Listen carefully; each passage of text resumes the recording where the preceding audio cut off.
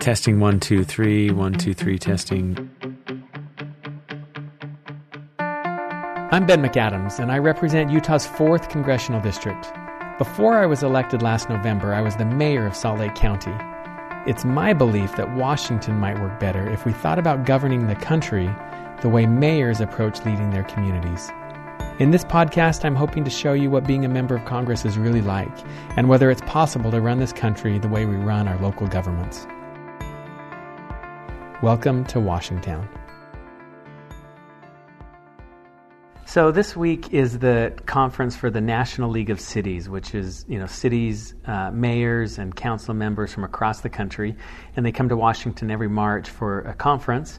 And most of the time while they're here, cities will get up onto Capitol Hill and try to meet with their congressional delegations. So they were making the rounds and stopped by to meet with me today. I'm meeting with some more mayors tomorrow. So this morning I touched base with Mark Shepard, who's the mayor of Clearfield, and then later in the day had a meeting with John Pike, the mayor of St. George. Interestingly, neither of those cities are in my district, but I think I try to meet with people when they, if my schedule allows, try and make time for people who have a reason to meet with me. And a lot of our issues in a smaller state like Utah's, our issues transcend boundaries. So, the mayor of St. George was talking to me about the airport, which is important to people in my district who commute to and from St. George, and there are a lot of reasons why, they wanted me to be aware of what issues they're working on.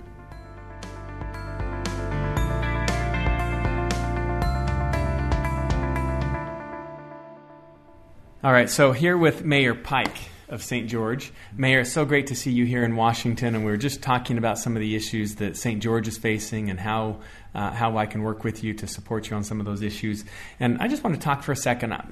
Part of my premise in doing this is that Washington can actually learn a lot from our cities and our mayors, Republican or Democrat. Mayors are pragmatic problem solvers. And tell me your thoughts on that. Do you think that Washington can learn a lot from our cities? Well, absolutely. I really think that most of our issues, period, are not partisan. And in cities, it's certainly that way. In counties, and you know that from your experience in the past, Congressman. But certainly, so many things. Roads projects are not partisan. Water projects are not partisan. There are so many things that we literally live or die by, or without, that absolutely we can reach across the aisle and work together on. So I'm sure, as mayor, I tell people it doesn't get more difficult than mayor, especially with some of the controversies you face. If you've been through a land hearing or a homelessness issue, controversy more than anybody in Congress could ever understand. Tell me, can you, off the top of your head, can you come up with a tough issue that you've had to deal with as mayor and how you've addressed it? Well, gosh, which one? Probably one of the things that we are working on that has been the toughest. We've historically had quite low wages in Washington County, and we've got still a ways to go. We've been under 80% of the state average in terms of wages, and as you probably remember, Congressman, Utah's been about 80% of the national wages. So we're creeping up a little bit, but we're still, 80 or low 80s. And so that's one of the things that, as we try to and have tried to diversify our economy over the last even 20 years, prior to me being in public office, it's been how can we get into light manufacturing?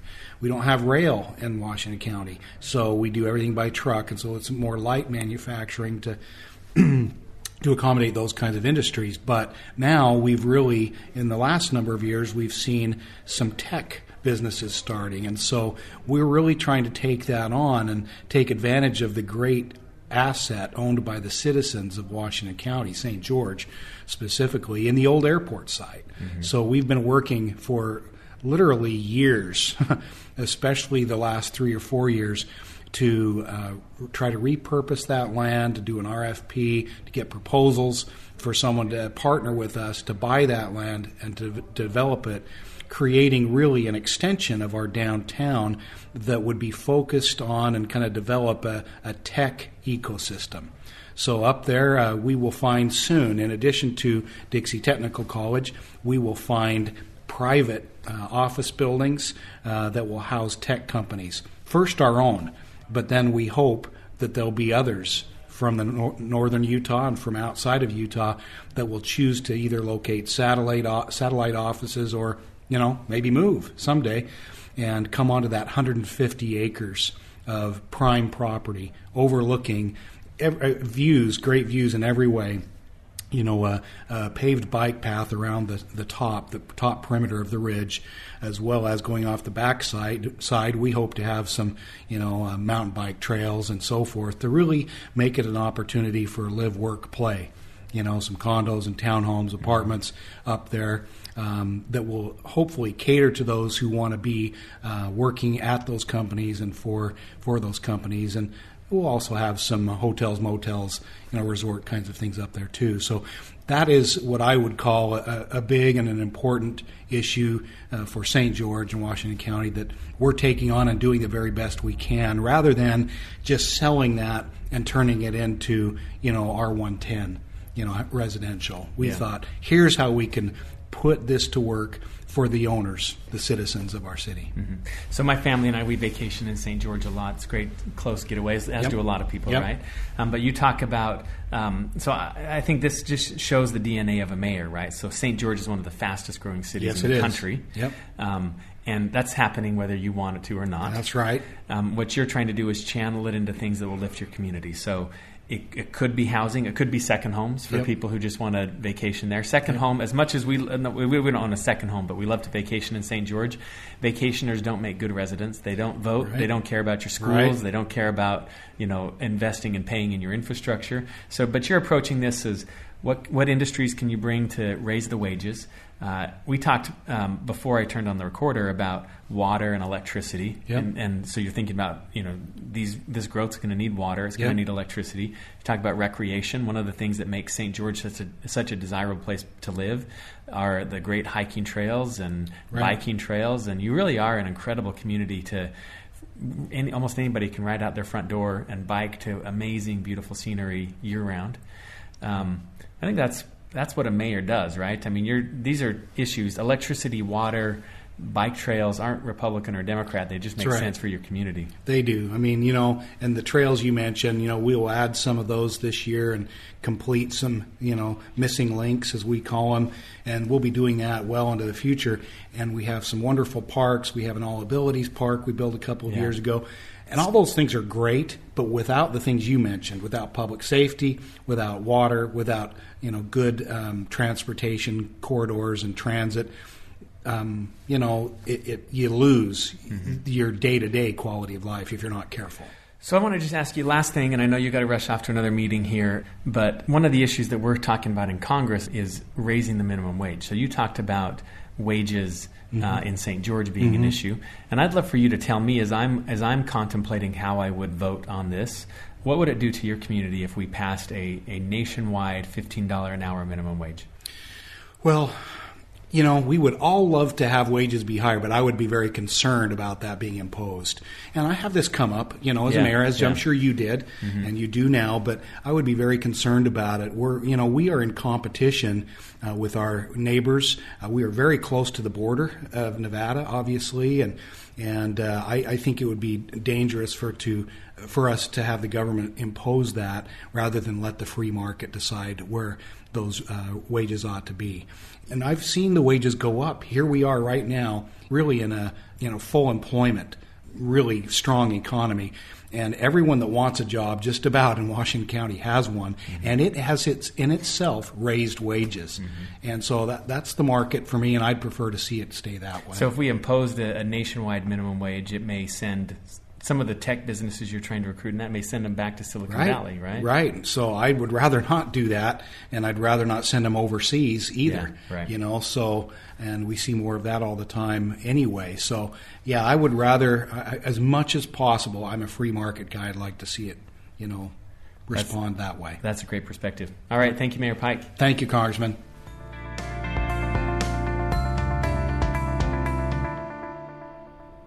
So I'm talking with Mark Shepard, who is the mayor of Clearfield, Utah. And Mark, you're here in Washington for the National League of Cities. So the National League of Cities, We just had breakfast, so there's some silverware.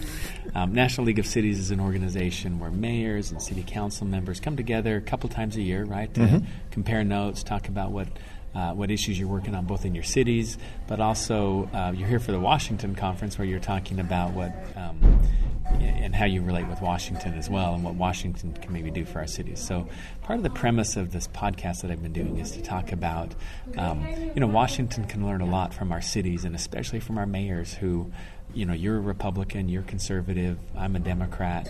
We, may not see eye to eye on every issue, but there's just something, I think, in the DNA about a mayor. And so we just finished having our breakfast, but I want to maybe talk a little bit about DNA of a mayor and what Washington can learn from how mayors operate and how you run your government, your city government, and how that might apply. What I could learn, it hasn't been that long since I've been a mayor, but what things would you want me to remember about local government and what works in local government? What can Washington learn from local government? Well, I think more than anything, just talking.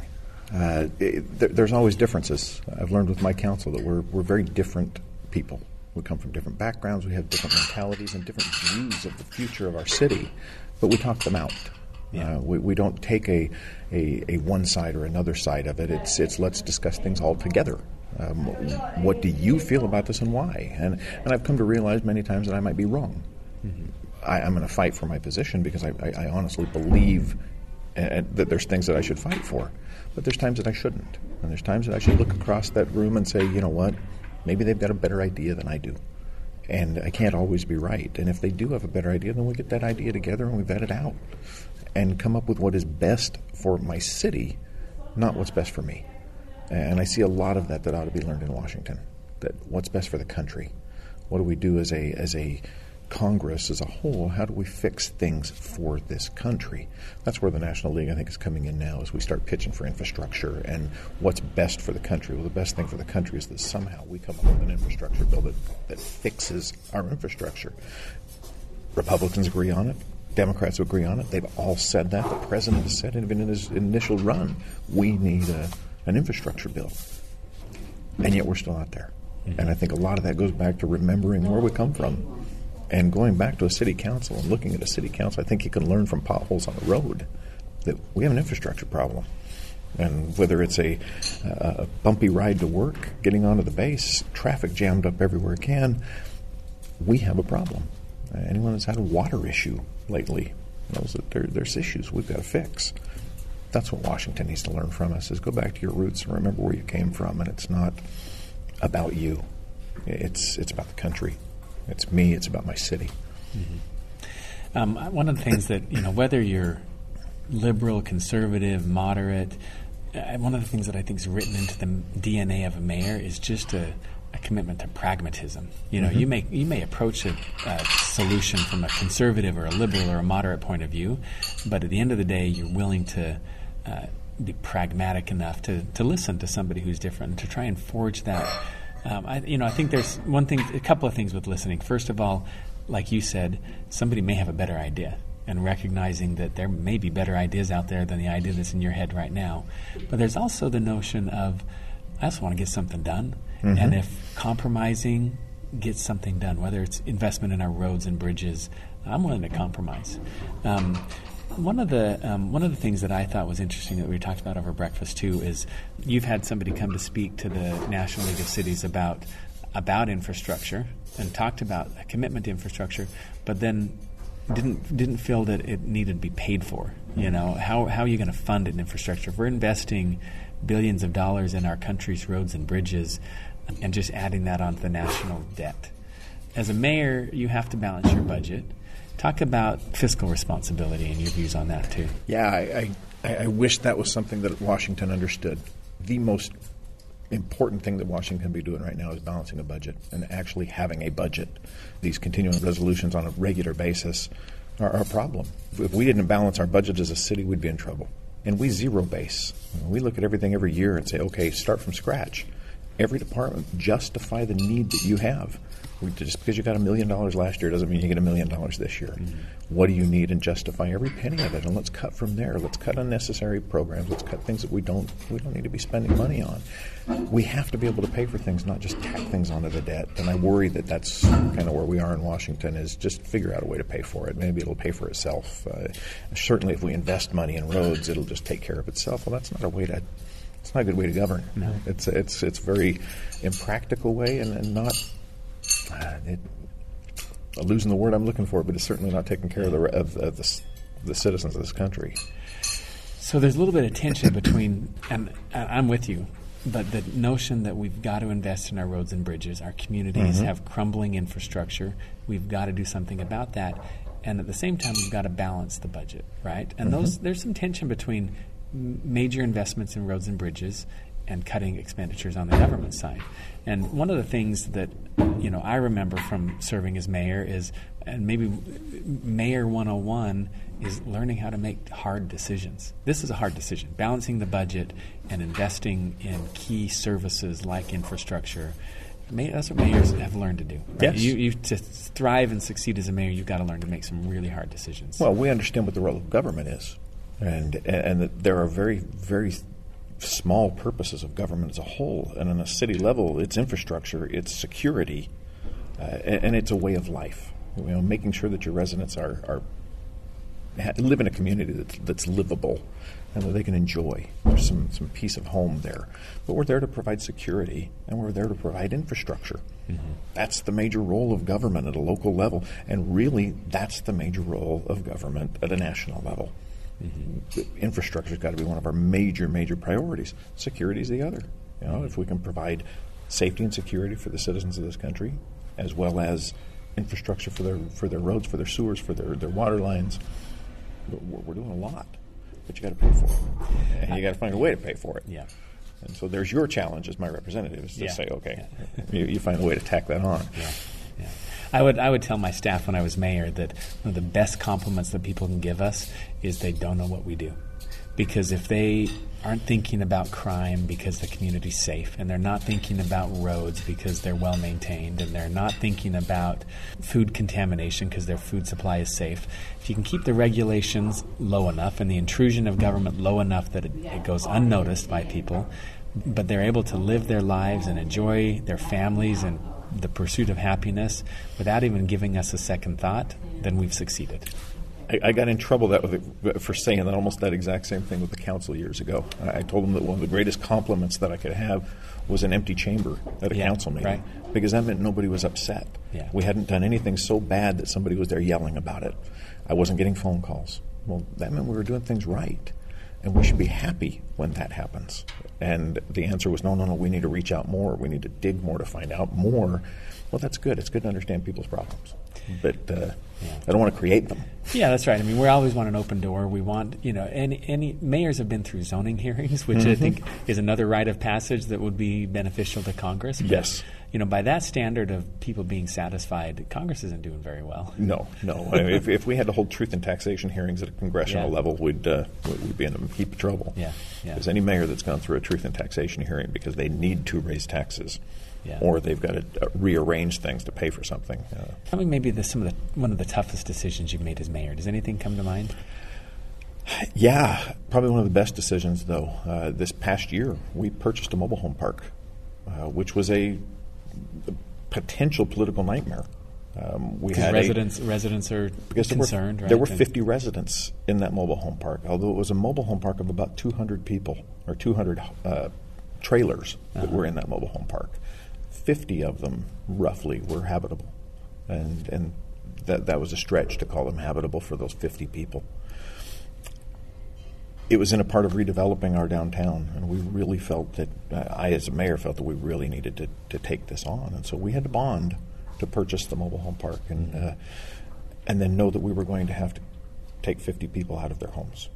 And what a horrible decision as a mayor to say. Some sleep over that? I did. In fact, I sat down with staff and said, we're not doing this unless we do it right. And there's no way to do it right without somehow screwing something up. You just do it.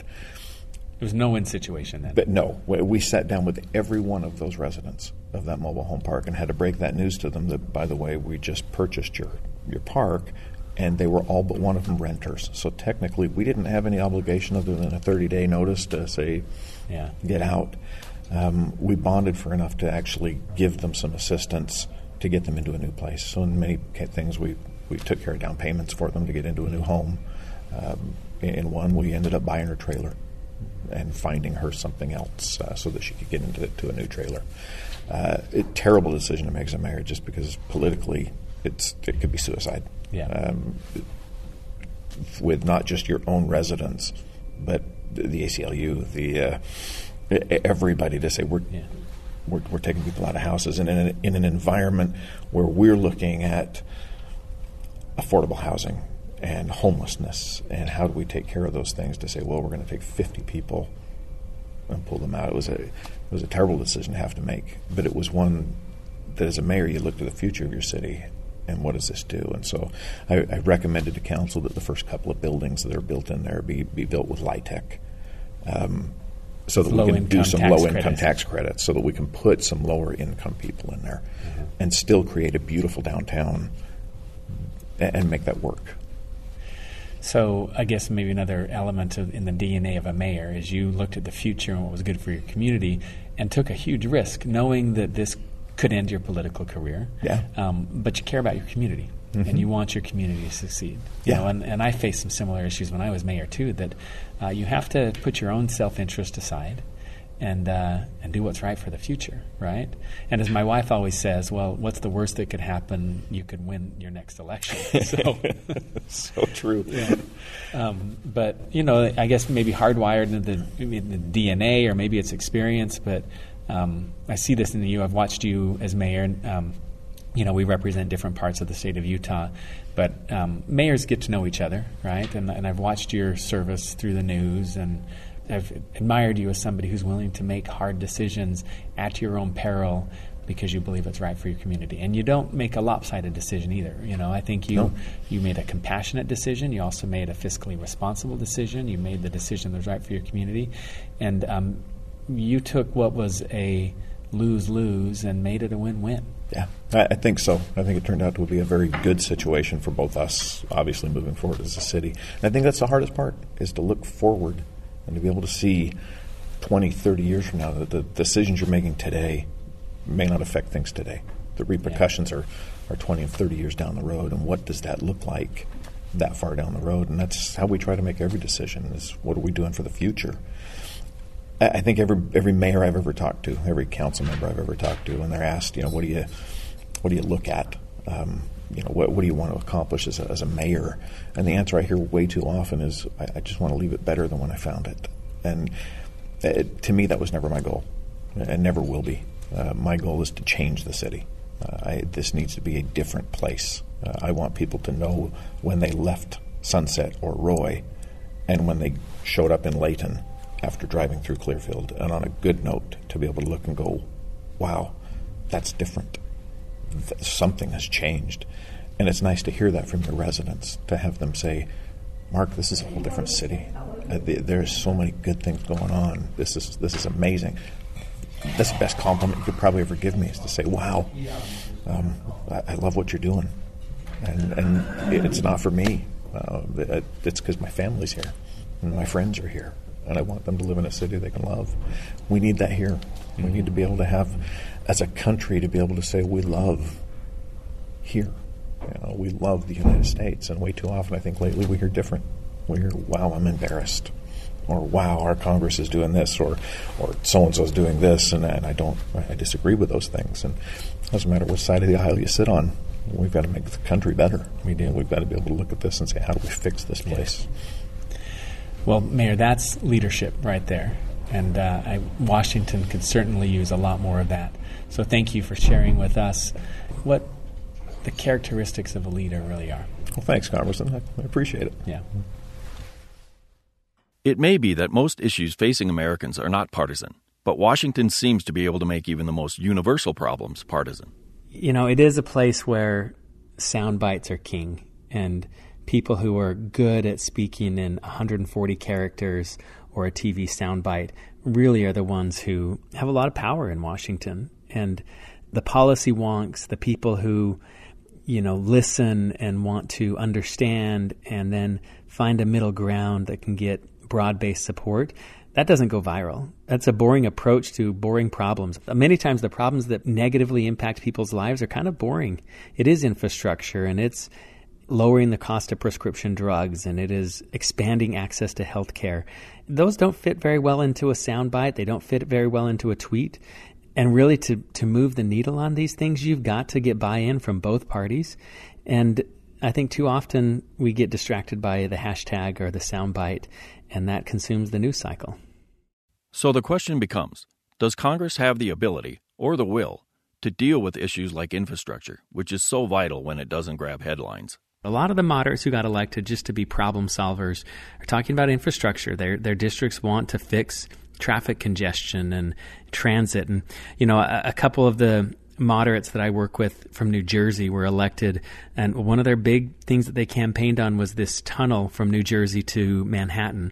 And so, most districts have several key infrastructure projects that people want to get done, and they want to send people to Congress who are going to do that. The challenge, I think, is when you talk about infrastructure, you got to pay for it somehow.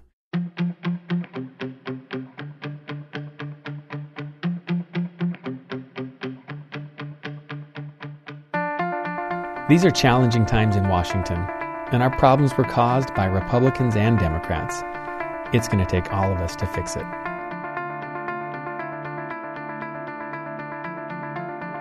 I want to thank you for listening to Washington. What I'd really love to hear is from you. To follow this journey, subscribe for free on iTunes, Google Play, Stitcher, the KSL Radio app, and anywhere you find interesting podcasts. To be part of this experiment in making the world's most powerful city responsive to citizens, please email me at tips@loudmouthproject.com. I'm Tom Luma, and this has been Washington. We'd like to thank the village that made this episode possible. Andrea Smartin, Amy Donaldson, Allison Hayren, Danny Akana, and of course, Congressman Ben McAdams. A special thanks to this episode's guests, Clearfield, Utah Mayor Mike Shepard and St. George, Utah Mayor John Pike.